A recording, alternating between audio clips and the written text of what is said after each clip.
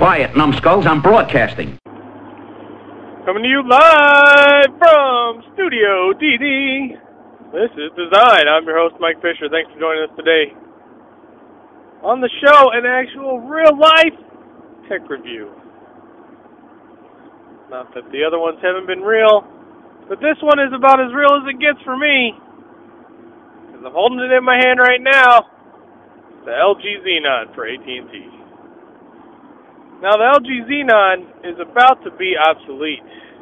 LG has a new line of phones coming out. It's been out for about 6 months.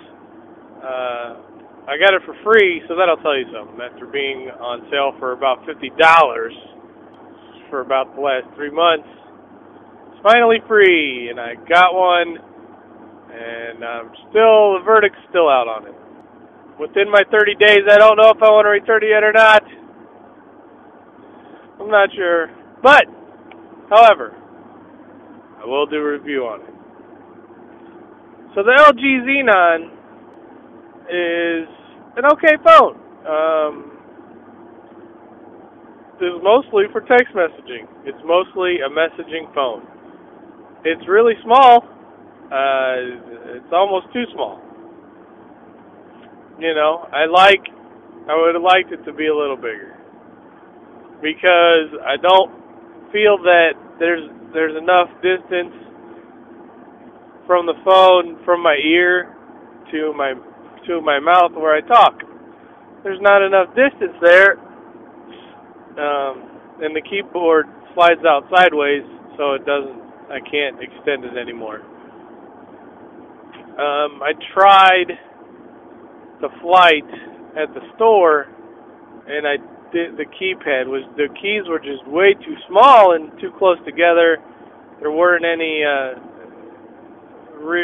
real thing, you know. I was hitting multiple keys at the same time with my giant thumbs, so that didn't help. So, but I do have a text messaging service, which is cool, you know, because of the keyboard, and that's, you know. It's a messaging phone, I guess, is really what it is. The 2-point megapixel camera has a flash on it, which is nice.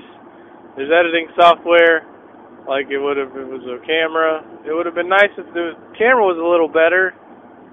You know, that's the way it goes. I will say that I'm recording this on it right now. I'm recording the show on it, and it does do a better job than my old phone. A lot of the background noise is gone. You can't hear me driving a whole lot. You can,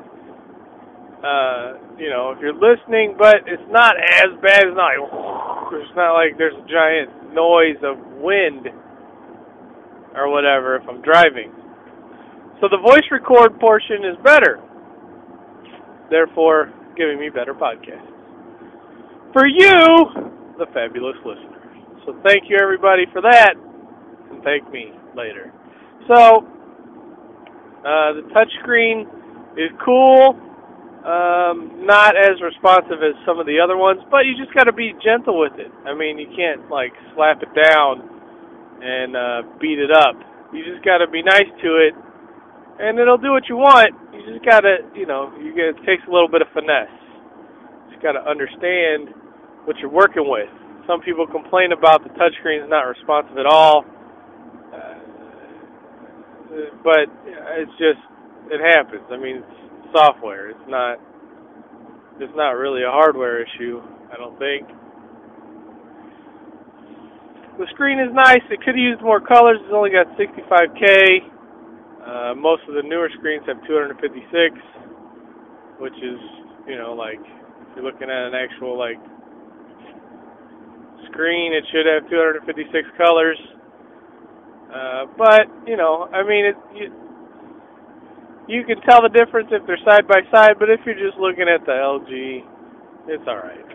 It's not a big deal. You can see just fine all the colors, and everything looks good. The screen's not really crystal clear, but, you know, it's clear enough. It gets the job done.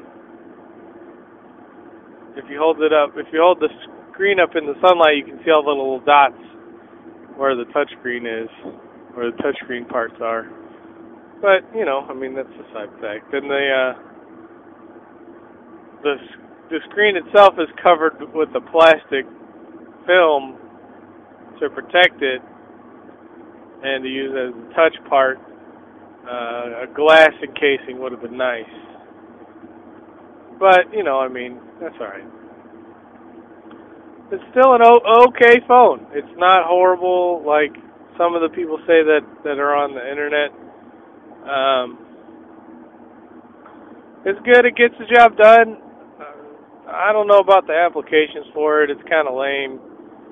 It's not like an iPhone. I mean, but most of the phones are not. Even the Android, with the applications, it's not going to be an iPhone or an iTouch. It's not going to be the same. So I just don't even bother with the applications. I just, use the phone and use the messaging features. The browser works pretty well.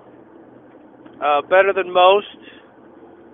Not great, but better than most. There's no software update past version 1.0 from what I found. So it would be nice if companies would actually support their phones, and besides the Android phones always getting the updates and the iPhone. I mean, it would be nice if companies actually supported their phones and, gave it better upgrades. Kind of gave it more juice. Fix some problems, man. I mean, you see all these problems these companies check the websites and see what the problems are with their products after they make them. I mean, come on, fix some updates, man. Put some updates out there for the phone. Anyway, so my review of the LG Xenon is good. Definitely a good text messaging phone. Good sound quality, good audio quality if you're calling people. Other than that, it's just a phone, man. There's lots of them out there. But other than that, it's good. I got it for free. I got it for free at Radio Shack, so that's a good thing. Free is always better than not. I'm just saying. This is Mike Fisher for Design. The review of the LG Xenon is over. If you want to tell me about something or whatever, you can email me at superdesignmonster@gmail.com. Thanks a lot for listening, everybody. I'm Mike Fisher. Have a good day. Bye-bye. No. Try not. Do. Or do not. There is no try.